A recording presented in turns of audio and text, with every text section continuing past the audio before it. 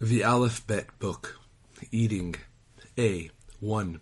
Leave over a bit of your meal so that your sustenance will receive God's blessing. 2. A person's table purifies him from all his sins. 3. A person's table earns him the world to come, as well as a livelihood in this world. He is inscribed for good in the uppermost worlds, and is also rewarded with increased power and strength when he needs it. 4.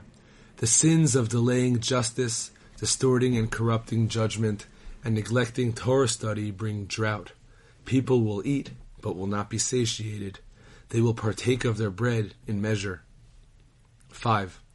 Eating just a little causes one's heart to want more food, more so than when one has lost hope of eating and has eaten nothing at all. 6. Why were the Jews deserving of destruction? Because they delighted in the feast of that wicked one, Achashverosh.